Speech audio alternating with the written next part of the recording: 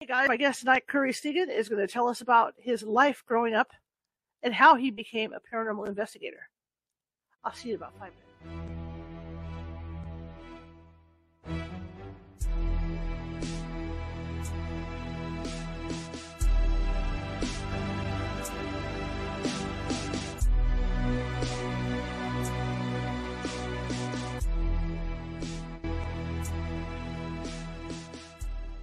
Grab your popcorn and snacks.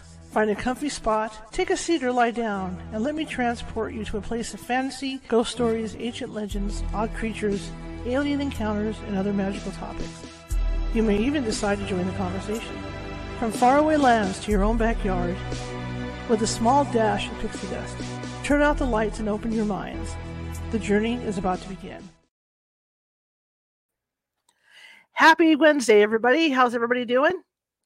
Well, hopefully you're saying you're doing okay. We're almost back to the weekend. Almost, not quite. Anyway, my name is Charlotte. I'm going to be your host for the next hour. I'm also the owner of the California Haunts Paranormal Investigation Team based out of Sacramento, California. We are 45 strong up and down the state of California, which means if you do call us, we can get to you. The issue is, people think of California, they think of us like Hawaii, old beaches and stuff. We're like that. We're like that on our West Coast, but the reality is, once you come in from the West Coast, there's farmland, a lot of open land areas, mountains, you name it. So it's a huge state. So it might take us a couple days to get to you. But in the case it does take us a couple days to get to you, we do have psychics on staff who will phone you and talk with you about what may or may not be going on. And if it is something paranormal, then they're able to calm down what's going on until we get out there. Usually it doesn't take 1 or 2 days before we get out there. So that being said, if you need to find us, just get on Dr. Google and Google California Haunts Paranormal Investigation Team, and you will find us in lots of places, lots of locations on Google. Now, along that line, if you are watching from Facebook tonight, and a lot of you are, please feel free to click the follow button if you haven't done so already, because we are trying to build up our following. I think most everybody else that does this is trying to build up their following too. So we're trying to build up our following. Also, during the show, if you like what you hear, you like what you see, please be sure to hit that thumbs up and those smiley faces and things like that. And be sure to comment. If you're in our chat room, be sure to comment. Because what that does is this Facebook's main computer puts us up higher, what they call the FYP. And that spreads this all over the place, all over Facebook to different people. Look at that. I got a WD-40 in my chair again. It's going to have to happen. Start to squeak again. Anyway, the same thing for YouTube. If you haven't subscribed already, please do so if you like what you see and hear today. And if you're at home tonight and there's other people in the house or you're with your friends or whatever, you hear this, hit that share button. And we're trying to get out to as many people as possible. YouTube works the same way. If you haven't subscribed already, please feel free to do so. There's more than 900 videos of this show over there that you can peruse, and it covers everything from cryptids to psychic stuff. You name it, it's there. And because I'm a journalist, right? I'm a journalist for newspaper work and photography. I also have news stories over there. So you might see a news story you recognize that I've covered. All right. Tonight we got a great guest. When I heard this gentleman on another show, he reminded me of me because I have this enthusiasm for what I do, especially for helping people with the paranormal that rubs off on people. And not to say that it's all exciting glamour and all that, because it's not, but I am really into it, and once I'm with a client, I will bang my head against the wall until I figure out what's going on at their house or business or whatever. But I just love doing it, and I love that feeling of success when we have helped somebody and educated them about the paranormal. So I'm going to let him tell you his story, but yeah, let's bring him in. Good evening. Good evening, Charlotte. How are you? I'm doing good, thank you, and thank you so much for inviting me on the show. Well, thank you for coming on. I really appreciate it. Absolutely, yeah, it's a pleasure. So tell me about you, sir. Yeah, so if we want to go back some years, I think my story may be a little bit different than others who came into the paranormal. My story was really about trying to discover whether or not there was anything to ghosts and hauntings and the paranormal in general, because I, just like a lot of other people, got into watching some of the paranormal shows. Mhm. Me and my wife started watching Ghost Hunters, I think was the first show. I mean, there were a few others earlier on, In Search of, with Leonard Right. Nimoy and others. But I was always kind of curious. But I've also considered myself a skeptic as well. So when I say skeptic, I like to say a curious skeptic. Mhm. And I had a lot of, through the years, I had a lot of friends and family members, acquaintances that had Mhm. shared, strange stories with me and had talked about having weird experiences. And, it was, I always tried to kind of sit back and listen and, give them their chance to talk. And, but in the back of my mind, I was always uncertain. I think the jury was out for me on whether or not there was anything to ghosts and hauntings.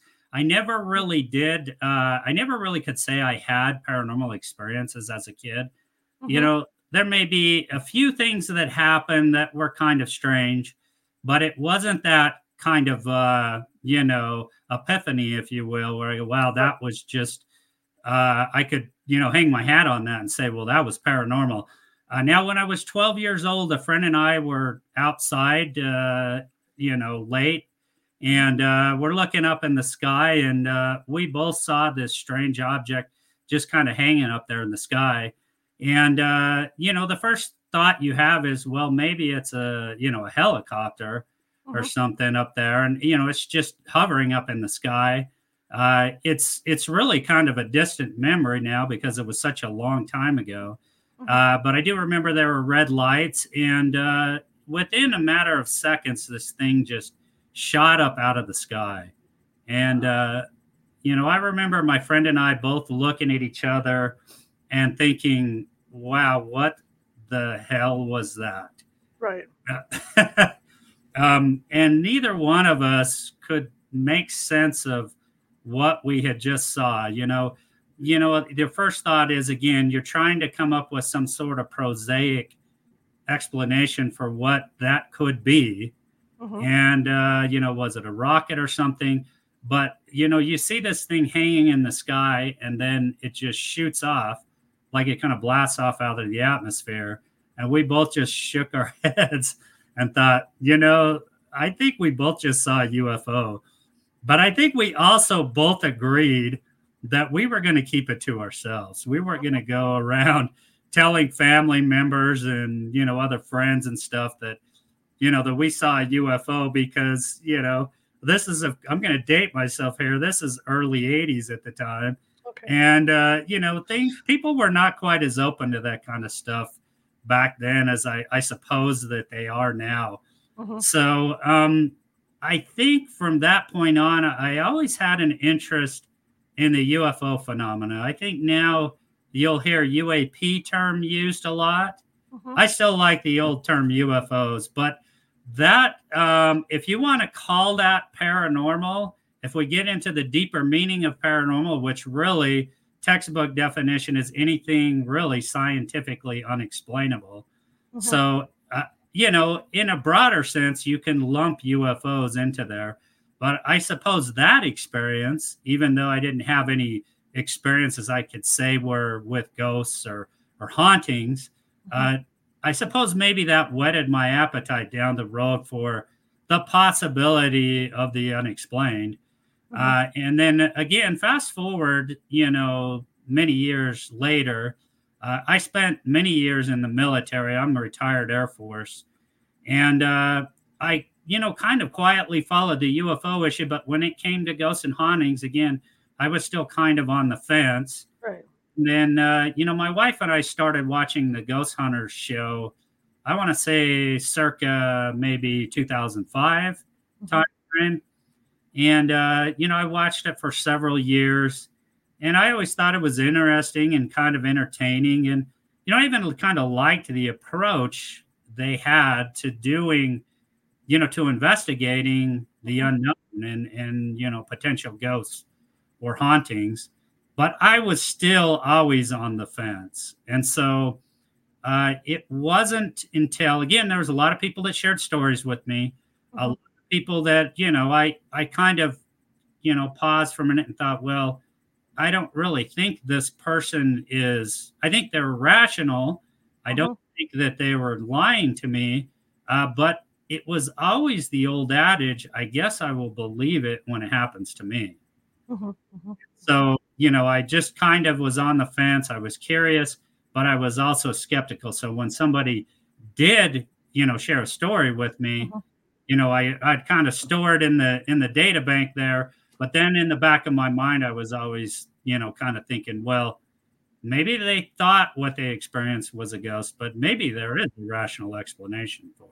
I think that was kind of the space that I was in for several years, even after starting to watch the Ghost Hunter show. And then fast forward to 2013 timeframe, a friend of ours sent us an invite to this ghost hunting event.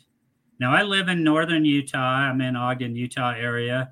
And a friend of ours forwarded us this invite to go to this ghost hunting event. And it was about 20 minutes north of where I live up in Brigham City. And my wife and I talked it over. And again, my wife is probably a little bit more open to this stuff than I was. She had even went to psychics and done readings and stuff. And if you would have asked me back then what I thought of psychics, I probably would have just rolled my eyes a little bit. Right. And, I'm just being honest. That was kind of the space I was in at the time. So anyways, we get this invite. And again, I'd been watching the show and I thought, well, why not, go check it out, and kind of see what this is about. So we went on this event. And again, this is late 2013. I want to say October. It's getting close to Halloween. So of course, there's, haunted houses and, there's paranormal events going on. And this is one of them. So we go up to this place where they're doing the event, and the location was called the Baron Woolen Mill. And it was an old mill that dated back to the 1800s, to mid to latter part of the 1800s. And it, unfortunately, about 5 years ago, burned down, which is sad because it was a really cool location. So we go to the event, and there's this paranormal group there that had been doing events there for a while and had investigated the location several times. And there's a lot of other guests that showed up. And so we're just kind of filling it out. And we ended up, just going along on the event. And the people that are sponsoring the event, the group, they've got equipment. I think they had like audio recorders and EMF devices and a few cameras. And they were using the mag flashlights where, if you loosen the end of that thing and you just put a little bit of pressure, it'll illuminate. And so, you've probably seen, or other people out there, your guests have probably seen, those used on the ghost hunter shows or the paranormal shows to try and, get interaction. And so they were using those at the location and, asking questions and trying to get responses on the mag flashlights. And it seemed like they were getting some responses. And of course, I'm just kind of in the background, just kind of watching. And, in the back of my mind, I'm thinking, well, I don't think what they're doing is paranormal. I don't know if there's any trickery involved here or what's going on. But, I'm just kind of, observing. And so we're just walking around, really big location. There's several buildings. And the main building is a 3-story building. A lot of the machinery where they made blankets and all kinds of other clothing and stuff like that at this old mill are still there. We're still there. Obviously I said the location or the facilities burned down now. And so, it's a really cool location just from a historical perspective. A lot of people had died working there in tragic accidents. And so the host of the group knew a lot about the history. And so I was kind of enjoying just learning about the history alone. And then he talked a bit about who he thought was actually haunting the location. And, so again, we're just kind of along for the ride. We're going along with the group. And we're in one of the back buildings. And I remember my wife said something to me about that she forgot the flashlight. And I think I said to her, well, I can go back out to the car and get the flashlight. I had one, but she didn't have one.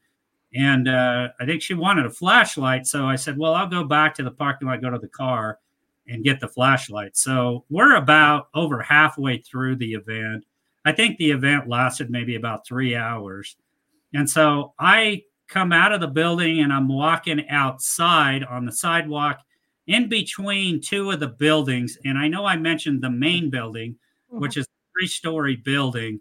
And then to the left of it's an old storage building where we went into that building as well.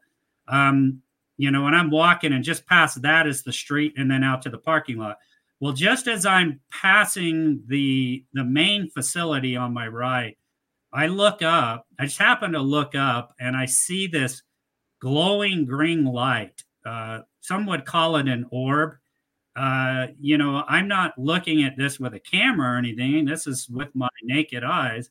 And I'm looking up, watching this free floating green ball of light just hanging up there. And so my first thought is, it's got to be, somebody up there with a colored flashlight. Right. Now, we're broken into 2 groups at this event. So my first thought is, well, maybe a few of the people from the other group are upstairs at the time, and somebody's got to be shining one of those colored flashlights, right? So, I'm standing down there on the sidewalk. Some of the windows are broken out at this location. So, I'm yelling up there, trying to find out if anybody's up on 3rd floor where I'm seeing this green ball of light. And I'm getting nothing, no responses. I don't hear anybody. Again, the windows are broken out. So, you probably would hear people up there if they were up there. So, I'm yelling at least probably 3 or 4 times to find out if anybody's up there. And I don't hear a thing. And in the meantime, I'm also watching this, floating green ball of light. And it just kind of hangs up there. And then it floats up higher, up towards, because it looks like it's on the inside of that building, just on the inside of the window there. And it kind of floats up towards the ceiling. And I think it got a little bit bigger and then shrunk back down and just eventually just disappeared. And so, I'm watching this, and here I'm kind of scratching my head going, well, what the hell was that? That was strange. And so, after that happened, I just walked out to the parking lot, went to the car, grabbed the other flashlight, came back and rejoined the group in that back building. And when I got back to rejoin the group, of course, I asked the host of the group if he knew where the other, because again, I mentioned we were broken up into 2 groups at the event. I said, do you know where the other group is right now? And he says, yeah, they're in the main building, but they're down in the basement. And they've been down in the basement area for about 10 or 15 minutes. And so I had just witnessed that green ball of light maybe a minute or 2 before that. So that kind of ruled out totally for me that there was nobody up on that floor at the time. So, we continued on with the event, and we're finishing up, going around to a few of the other buildings. And we're pretty much wrapping up at the event.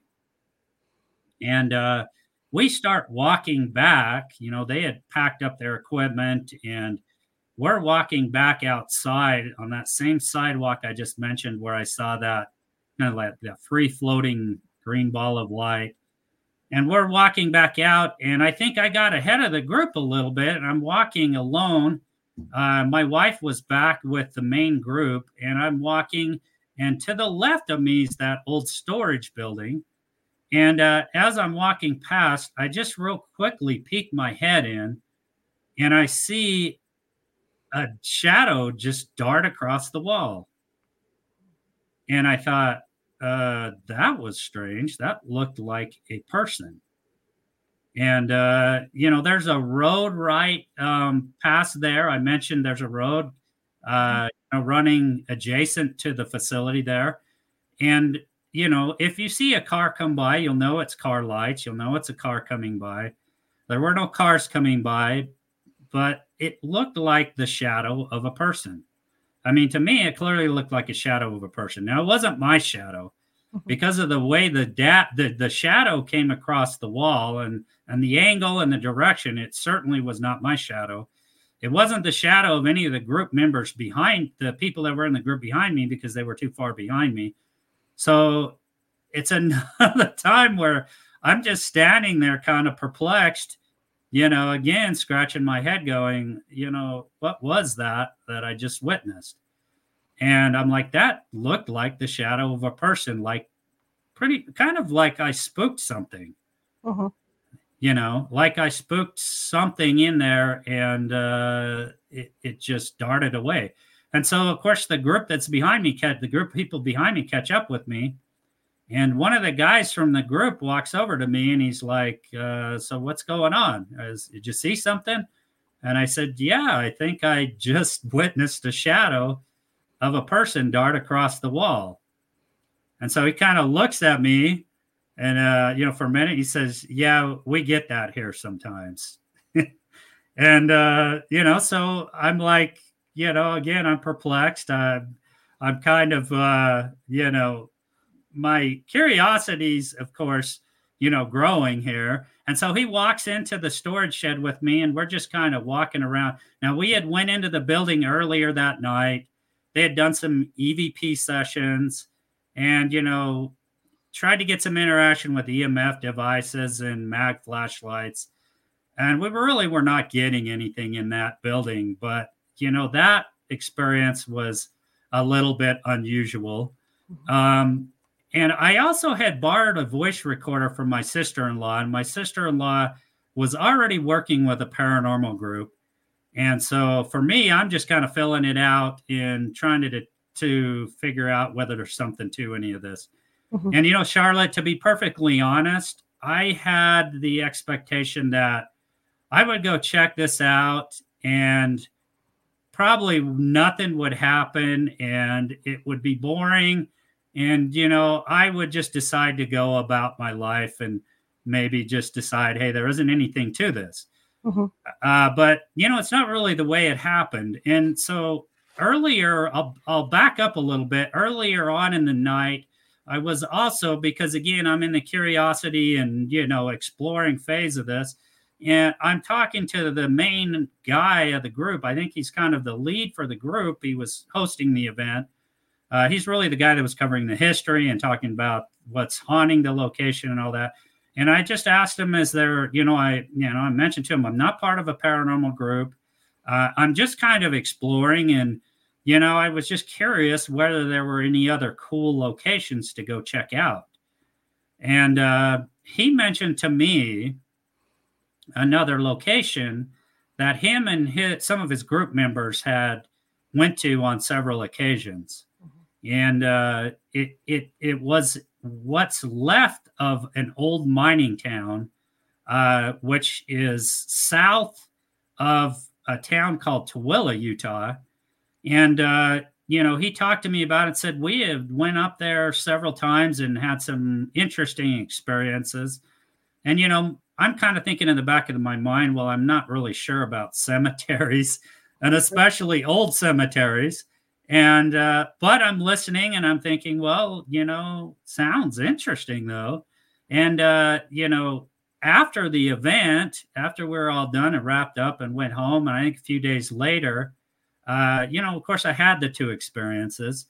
And so I'm still very curious, what I had witnessed. I always like to say, and this is my skeptical side, is through the years, I've been doing paranormal investigating now for 10 years.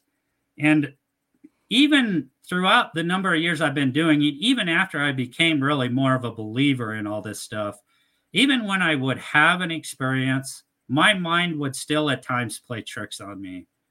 And, if I seen a shadow, heard a disembodied voice, whatever the case may be, felt like I got touched, I would try and talk myself out of it. And, I would go through that kind of, I would go through that kind of thought process where I'd be like, there had to be something rational to explain what I experienced. And that's just the way my left brain mind works. And so, it's no different with the two experiences I had. Sure, I was curious, but I was also trying to explain what they could have been.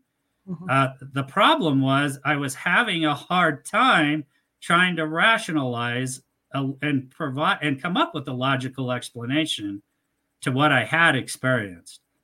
So, anyways, I had talked over this. It's called Merker, is the name of what the old mining town was that guy talked to me about, and I talked to my wife about it, and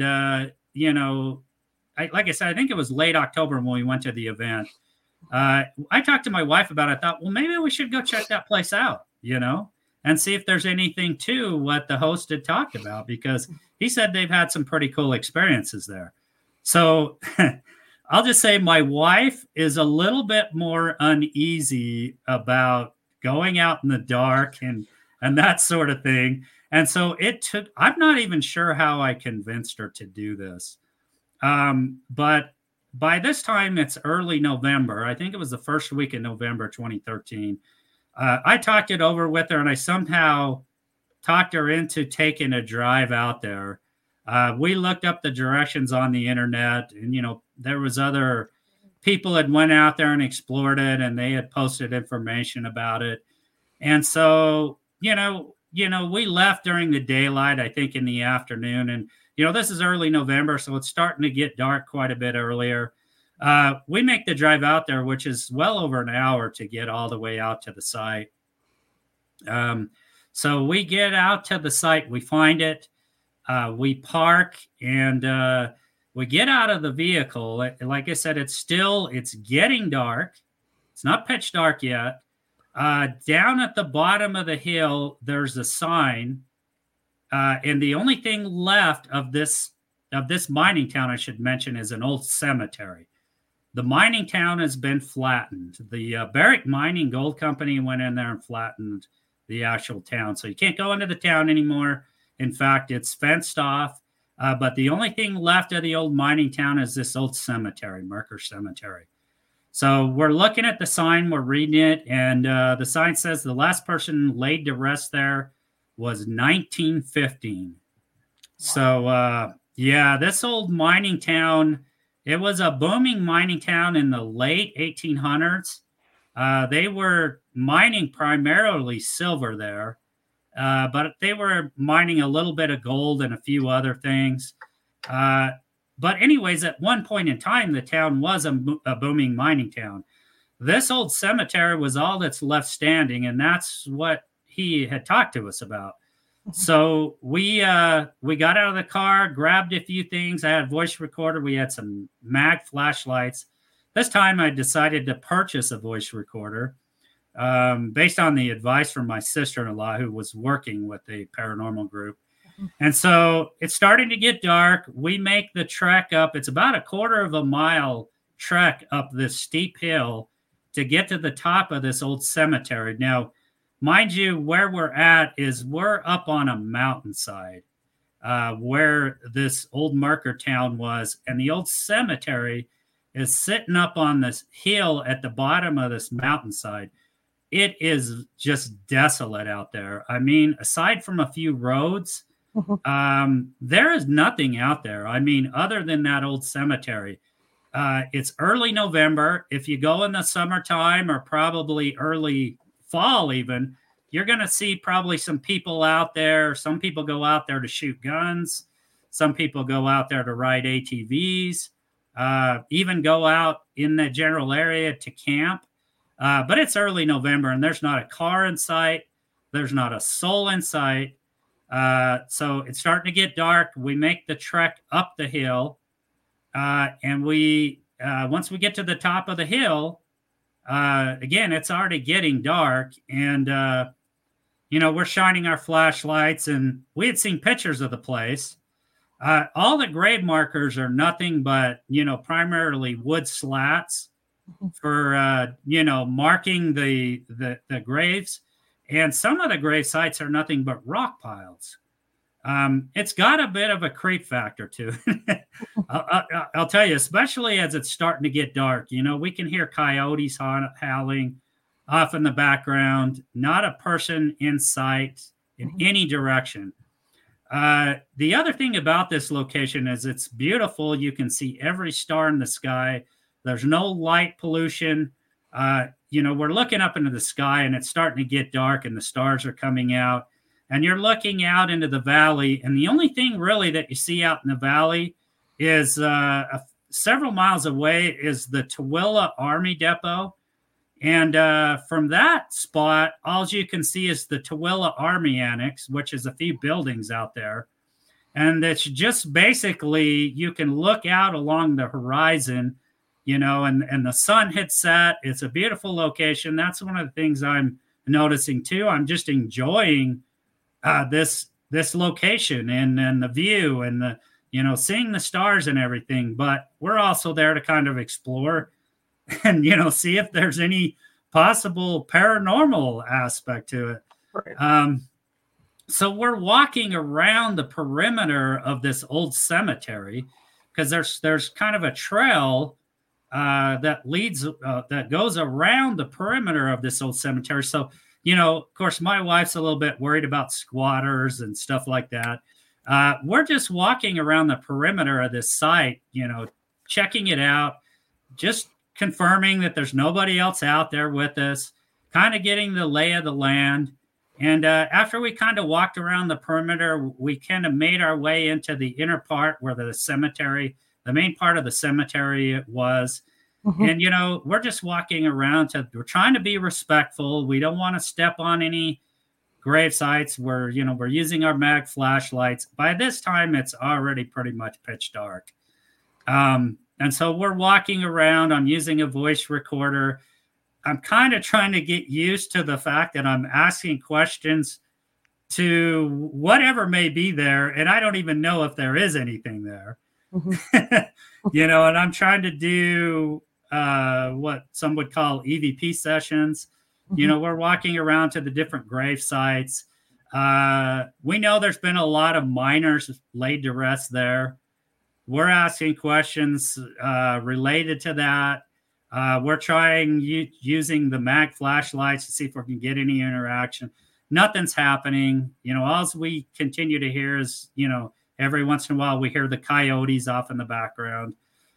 Nothing's happening. And, that went on for probably about 45 minutes, if that long. I don't know. My wife was really starting to get antsy. And, it's a little bit spooked, to say the least. It's pitch dark outside. There's no one else around. Who knows what other animals out there? We know there's coyotes. And so nothing's happening. And so we eventually just decide to make our way out of the cemetery and head back down the hill. So as we start making our way out of the cemetery, I probably should have mentioned at the top of the hill, there used to be, it's gone now. There was just a little wooden sign that simply said Merker Cemetery. And so I mentioned I had a voice recorder. We had mag flashlights. I set my voice recorder up there on the sign. And I also set the flashlight up there. And so we're still, I thought this is one last ditch effort to try and see if we get any interaction.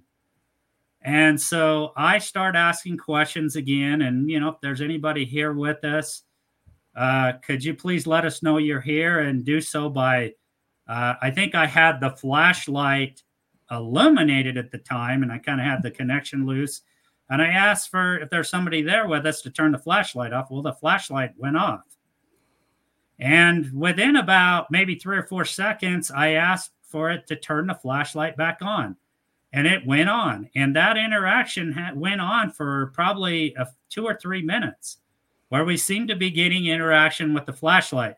Now, I mentioned that we had been trying that for about 40 to 45 minutes, maybe, walking around the cemetery. We were getting nothing. Absolutely nothing. So here we are, last ditch effort, and all of a sudden we seem to be getting some interaction with the flashlight. My wife at this time, like I said, she's a little uneasy. She's ready to go. She's tugging on my arm. And she says, I think it's time for us to make our way out of here and head back down the hill. And I mean, it had to have been seconds after she said that. And she started to kind of tug on my arm that I started hearing whistling. Oh, wow. Yeah. And when I say whistling, I don't mean like a bird whistling. It sounded clearly to me like somebody casually whistling. Like you might hear a person who's in a good mood and you walk past them on the street or on the sidewalk or in a building or something, and, they're whistling, jovially whistling. That's what this sounded like. It sounded like somebody just kind of jovially whistling. Could I make out a tune or anything? No, but it sounded like somebody kind of whistling a little tune or something. And, of course, that's it. My wife's done. She's even more spooked at this time. So she's tugging on my arm and we start making our way down the steep hill. We're slowly kind of make our way down the hill so we don't slip and fall down the hill. And, of course, we get down to the bottom of the hill. I mentioned it's probably about a quarter of a mile trek down back to where the parking lot is. We get back to the car and we're kind of looking back up the hill and stuff. I think when we're hearing the whistling, I was also shining my flashlight into the trees and into the cemetery area. There's a lot of juniper trees around there, just to make sure, absolute certain there's nobody there with us. Right. Any actual person, if you will, or ghost, if you will, apparition or anything. Nothing. We don't see a thing. And then, of course, we made pretty quick retreat out of there down the hill and back to the car. And so that was it. We left. We headed back home, a little over an hour drive, and we just went back home. We talked about it when we got home a little bit that night, and wow, that was unusual, the whistling, and seemed to be getting some interaction on the flashlight. But more importantly, I'm sitting here thinking, wow, I didn't really expect anything to happen. I just thought, let's just go explore and see what happens. And so 2 locations, really what I could say were 2 experiences at both of the locations. And now I'm just more and more curious, about what the heck could be what I'm experiencing. And could this be paranormal? And could there be something to this? And, it's really kind of whetting my appetite. And so, after talking about that, we went back, I listened to some audio. And of course, I listened to that where we heard the whistling. I captured it on audio as well. Nice. It was a little bit more faint than I wanted it to be, but it was there. And so I had audio evidence of the whistling sound we heard. And so, at this point, I'm just like, wow, what the hell's going on here? I didn't expect really much to happen. And now I've had these experiences and I'm talking to my sister-in-law about the experiences I had. And of course, I mentioned she's already working with the paranormal group. And so, she mentions to me, she talks to me about the paranormal group, some of the locations they're going to. And she says to me, well, maybe you should go on the website and check out the website and, find out a little bit more about the paranormal group. Maybe go on there and apply to be a member if you're really curious about this stuff and want to explore more. And, she had talked to me a few times about some of the locations they went to, and they sound like they went to some really cool locations. So I think the next week I went on the website, checked it out. They had a questionnaire on there. I went in and filled out a questionnaire. And I think less than a week later, the director of the group contacted me and asked me if I wanted to join them for as a guest on their next, paranormal adventure, their paranormal investigation. So that's how it happened. I went on investigation with the group. I can talk about the location because it's a well-known location here in Ogden. It's called the Gray Cliff Lodge. There's been there's a lot of paranormal groups that have went there and investigated, done paranormal investigating there. So I went on the event. I had a couple more interesting things happen on that event. My being a guest, just going along with the group. I actually captured an EVP at that first investigation I went to with the group as a guest. And, as they say, the rest is history. I just started after that. I got invited to go on another investigation. They invited me to be a member of the group, be a member in training. And I just started working with the group and going on more and more investigations. And, I just got deeper and deeper into it. And here I am 10 years later. And I decided I also got into podcasting. And I started exploring other kinds of things as a result of doing the podcast show. I mentioned that I had been into, reading about and being interested in the UFO phenomena. So I covered a lot of, had a lot of guests on that were experiencers or UFO researchers, and it just kind of grew from there. Well, let me ask you this. You talked about shadow beings, and I had an aha moment with one once. It never occurred to me that a shadow person, because I would see them occasionally, like in buildings like you, but it never occurred to me until I almost ran one over, and I'm going to say that laughingly. I had one cross the road in front of my car at night. And it never occurred to me that they were solid beings, because they look like shadows.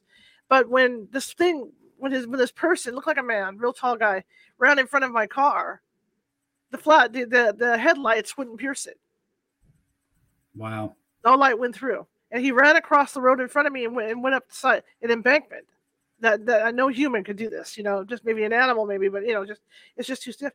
And it never occurred to me that they were solid until that moment. The other thing you were talking about were the flashlights. I love the flashlights. I'm a flashlight person. One of the things I like to do when I'm in a smaller location is, it's like, well, some people will put two flashlights down, one next to each other, and say, okay, yes and no, blah, blah, blah. I'll put one on one side of the room and one on the other side of the room.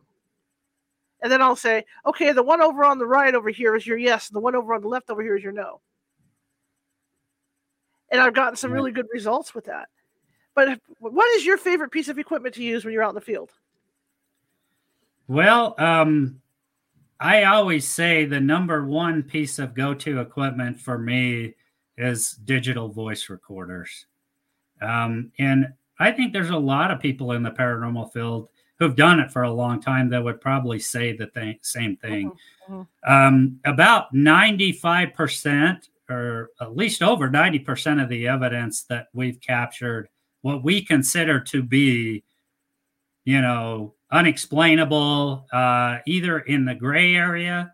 Some people, I think, have heard it referred to as the gray box before. Right. Just kind of the unknown, or what we really could not explain away as somebody else's voice in the group, some other sound coming from outside, or some other type of prosaic explanation. Those kinds of things. But 90+% of it has come from in the form of audio evidence and using voice recorders. So that's always, the number one piece of equipment, go-to equipment for me. And I always like to have 2 or 3 of them. The group I was working with, which I unfortunately am no longer working with, that paranormal group. For nearly 10 years, I had worked with the group. There was a few members of the group that liked to set up 5, 6, 7, 8 voice recorders in a location. The problem is I could never get the time to go back and review all of that audio.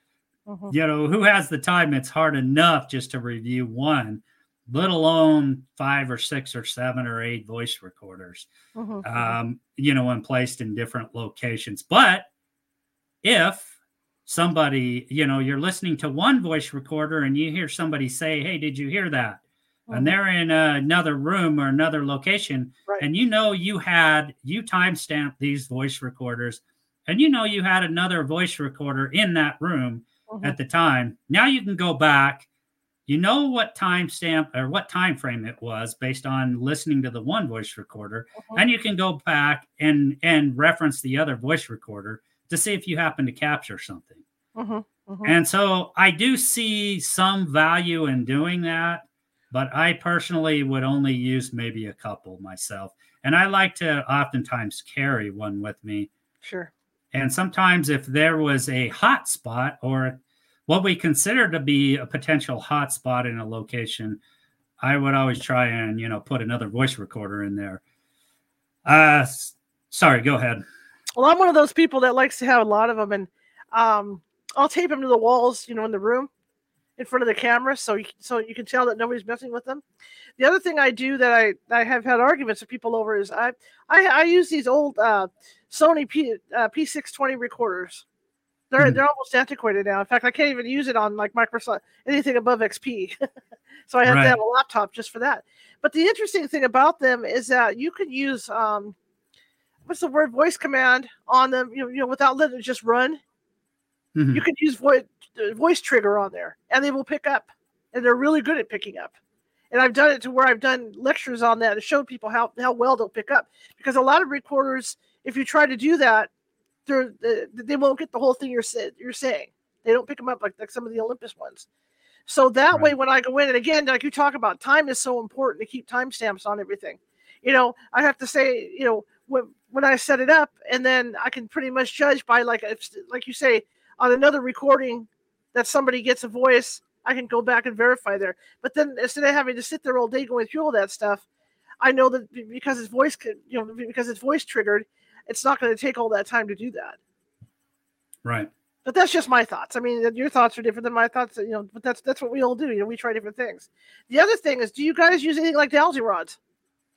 I have used them, and I've experimented with them, and I've had some interesting results with them, to tell you the truth, where, I've heard people say, and this is where some of the, more of the harder core skeptics in the paranormal field will say, I don't use them because you could be turning those things and not realize you're doing it with the own weight of your own weight of your hands. And I really have used and experimented with those on several occasions. And, I am trying not to use any pressure, really hardly any pressure, just light pressure so that they're not moving freely, and holding them. And then there's times when I've been in locations and we've been using them where, cross the rods for yes, move the rods out for no. And it seems like there is some kind of force tugging on them. And it's bizarre because I've had it happen probably on 2 or 3 different occasions where I'm 99% certain that I'm not doing anything with my hands to cause these rods to move. Right. And they're moving on their own because, you also, there's been times where I'm in location where I'll start getting, it seems like, responses with either dowsing rods, EMF devices, and I'm using a certain line of questioning. And I'll completely change my line of questioning to something off the wall. And that's happened with dowsing rods. And I'll go to an entirely different off the wall line of questioning, and then I get no response. And then I'll go back to the original kind of line of questioning, and it seems like I'm starting to get responses again. And so yeah, I think we've had some success. Now, I don't use them all the time. Right. But I have used them at least probably on 3, 4, 5 different occasions. And a couple of times it seems like we were getting some pretty good responses using it. Well, the other thing I found interesting with them too is that if you use them during EVP sessions, some of those answers will confirm between the dowsing rods and what you pick up on the recorder. Yeah, and absolutely. And I think that's always more compelling when you have 2 different independent, whether they're pieces of equipment, whether it's an EMF device going off and then you get an EVP at the same time. Another thing that I will say is I've learned to trust my body. I've learned to, when I sense something or I feel something, and oftentimes when I have said, this has happened on at least 2 or 3 different occasions where I'm in a location and I'll feel strong energy. And, Charlotte, some of the times the way I feel it or sense it is I feel it as like that static electricity kind of feeling. Mm-hmm. Some people feel it as cold spots. Mm-hmm. Some people feel it as, heat or cold spots. I usually get that. I just think everybody's tuned differently.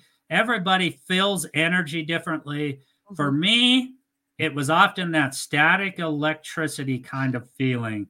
Mm-hmm. Or you start to feel the hair stand up on your arms, your neck. And I've had that backed up by audio on 2 or 3 different occasions. I can at least off the top of my head think of 2 right now. Mm-hmm. And I'll give you one example. We were in what used to be called the Ben Lomond Hotel here on historic 25th Street, downtown Ogden. Very old hotel, a lot of history to it, a lot of reported paranormal activity. We were down in the basement of this location, and it was me and one other female investigator. Everybody else, for some reason in the group that night, was not able to make it. And it's the only time we got into this location. I happened to have a cousin who was working at the hotel at the time that managed to get us in.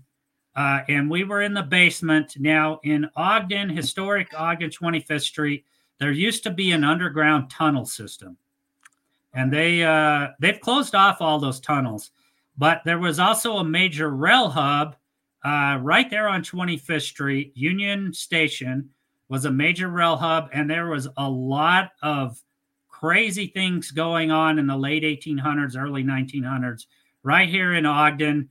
The mob was here. There was underground gambling, bootlegging, there was prostitution rings, all kinds of bad stuff going on here. And so we're down in the basement of the Ben Lomond, and there are still a couple of what's left of the tunnel systems down in that basement that you can access.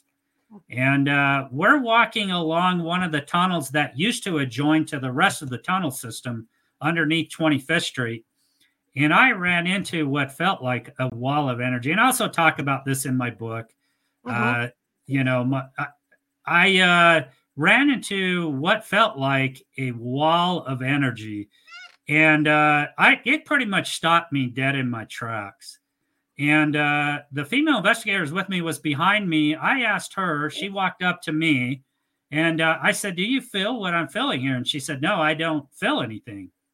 And so, 3-4 days later, I'm back reviewing my voice recorder.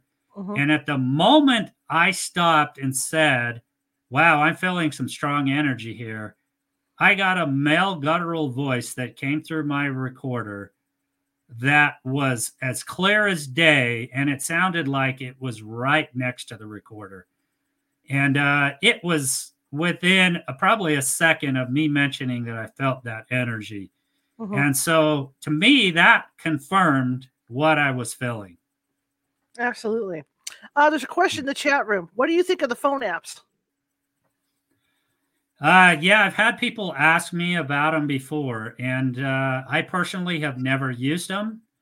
I know of a few people who have, and they claim to get good results on them. Anything that you get on a phone, I personally am a little bit leery of, because I don't, apps can be manipulated. And I don't know who's behind the back end of that app, and, what's going on on the back end of it. And so I'm a little bit skeptical personally. Look, if you want to go out to locations and try out the apps and everything, by all means do. Hey, explore, find out what works best for you. I don't fault anybody for, if they want to go out, and some people like to call it ghost hunting. I personally don't like that term, because I've been in the paranormal for a long time. I prefer the term paranormal investigating. But when I do normally go to a location, I'm trying to find evidence, and I'm trying to either find evidence, or if I don't find any evidence, I can go back to either the people that invited us there or the people that are trying to get answers and try and, talk to them about what my experiences were there. And so, I'm trying to be as objective as I possibly can be. And so I'm a little bit leery of using apps. I really have never used them myself. I have experimented with the spirit boxes, the SB7s. And I know some other people claim they've gotten really good results with those. For me, it's been pretty much a goose egg. I get a lot of radio interference. I get a lot of, okay, that was a voice, but that was a voice coming through from the radio. It's scanning through the radio stations. I had one occasion where it sounded like we were on the AM band, same location I talked about earlier, Merker Cemetery. I've been out there several more times and had other experiences out there. And that's the only time where it felt like we actually got a female voice on that SB7. Every other location I've went to and tried, it just seems like radio chatter and background noise. So so that goes back to me being more willing to use my voice recorders, and that is really my go-to piece of equipment when I'm going out and investigating locations. Everything else, if I do decide to experiment with an SB7, I don't do it for very long, because then you're also, creating a bunch of background noise for all your other audio. And so, not real keen on the apps myself, but, again, that's just a personal thing. Well, as far as the SB7 and the SB11 go, I agree with you 100%. That drives me insane. And then the whole crackle thing, too, that drives me crazy. There's nothing worse than having to listen back on that stuff, too. The only time I allow those being used with my team are if we're in a rural area, where there's not a lot of radio stations and stuff, because otherwise I don't trust them. But I can honestly say that way back in the old days, now I'm going to date myself back on this, when they had the shack hacks, those original shack hacks, I got better results with those than I do the SB7 or the SB11. And as far as the apps go, I don't use a lot of them. There's like 2 apps that I use that I've used over the years, and I've never updated them. I just keep the same settings on them, and they've done pretty good. But there was a recent app I put on my phone. I can't remember what it was now, but I was just fooling around in here in the studio asking questions, and it seemed to be a male that I came in contact with, and I said, well, can you tell me your name? And the next thing I hear out of it is, am I on video? Wow. And here's the camera up here all the time. So somebody's here watching me do this, So that kind of freaked me out, because right away because it's in your house and you're just going, who is that? But I don't use a lot of the apps. Like I said, there's only a couple that I use, and they were designed like 6 years ago, So I agree with you 100%, because there's too much. They can be manipulated too easily. Yeah, I agree with you with that. Yeah, and second piece of equipment I always want to take with me is, of course, at least one camera. Yes. And, normally it's a location we're going to at night. I've had people ask me, why do you go at night? And why not just go during the day? Right. Well, a lot of times the places we're going to are only accessible to us at night. Secondly, what do you have going on in the day? You got a million people, outside, cars going by at a lot of different locations. You've got a lot of noise outside, all that kind of thing. Do I think that hauntings and paranormal activity happen in the day, just like at night? Sure. It's just normally when we go out and do this stuff. We have went during the day on a weekend before, just to, go and check out locations. But it just so happens that's normally when we're going. As far as turning out the lights, well, I don't know. I've heard it said that helps heighten the other senses. It does kind of up the creep factor a little bit if you're going for that. Other than that, I'm not really sure how to answer that. Do we always leave the lights off? No, sometimes we do turn lights on and such. But but not always. Absolutely. This hour just blew by, Curry, and I want to thank you for coming on. I really appreciate it. You bet. And really appreciate you having me on. Wow, it did go by fast, and I didn't even realize we had been on that long. But yeah, appreciate it, Charlotte. And it was a pleasure talking with you. How can people find you? Well, they can find me on, I do have a website. It probably needs some updating. I haven't updated it for a while. And that's a long one. It's passion, the number 4, the paranormal.com.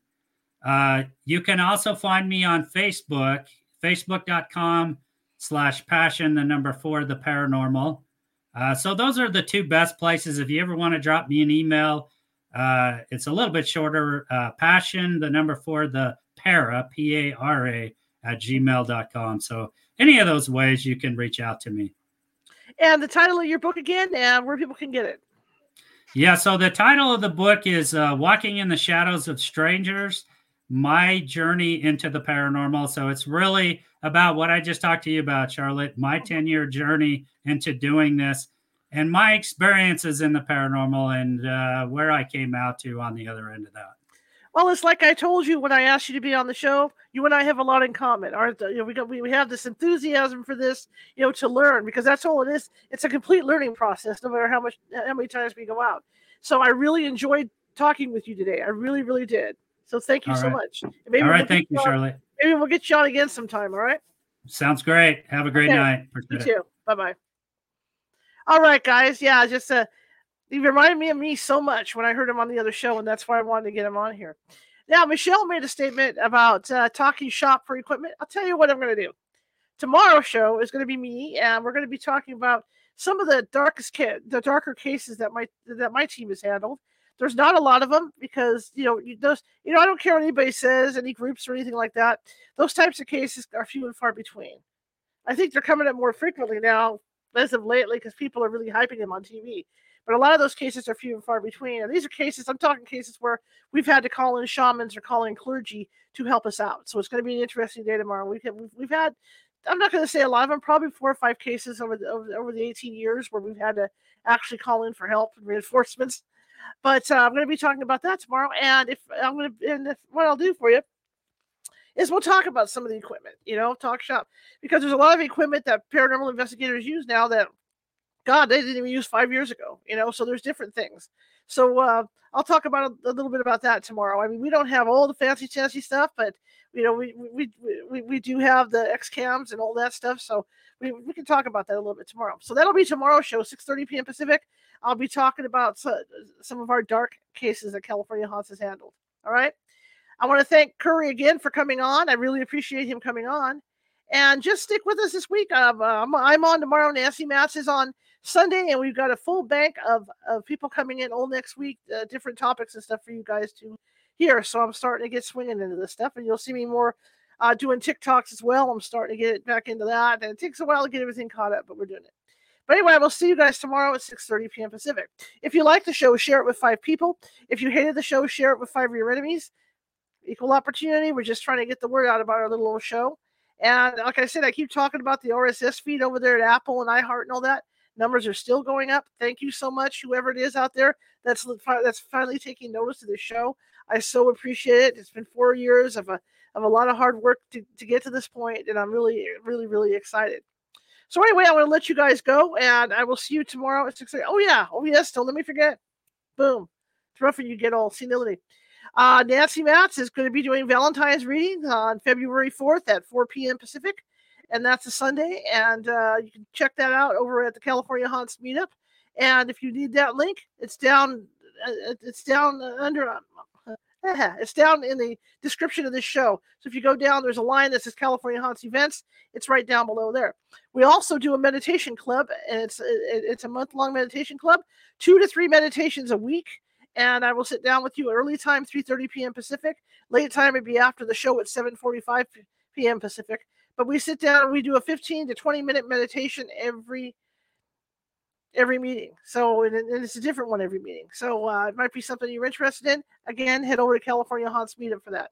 All right, guys, I'm out of here. I'll see you tomorrow, 7:30. Gosh, I'll see you tomorrow, 6:30 p.m. Pacific. Have a great rest of your evening.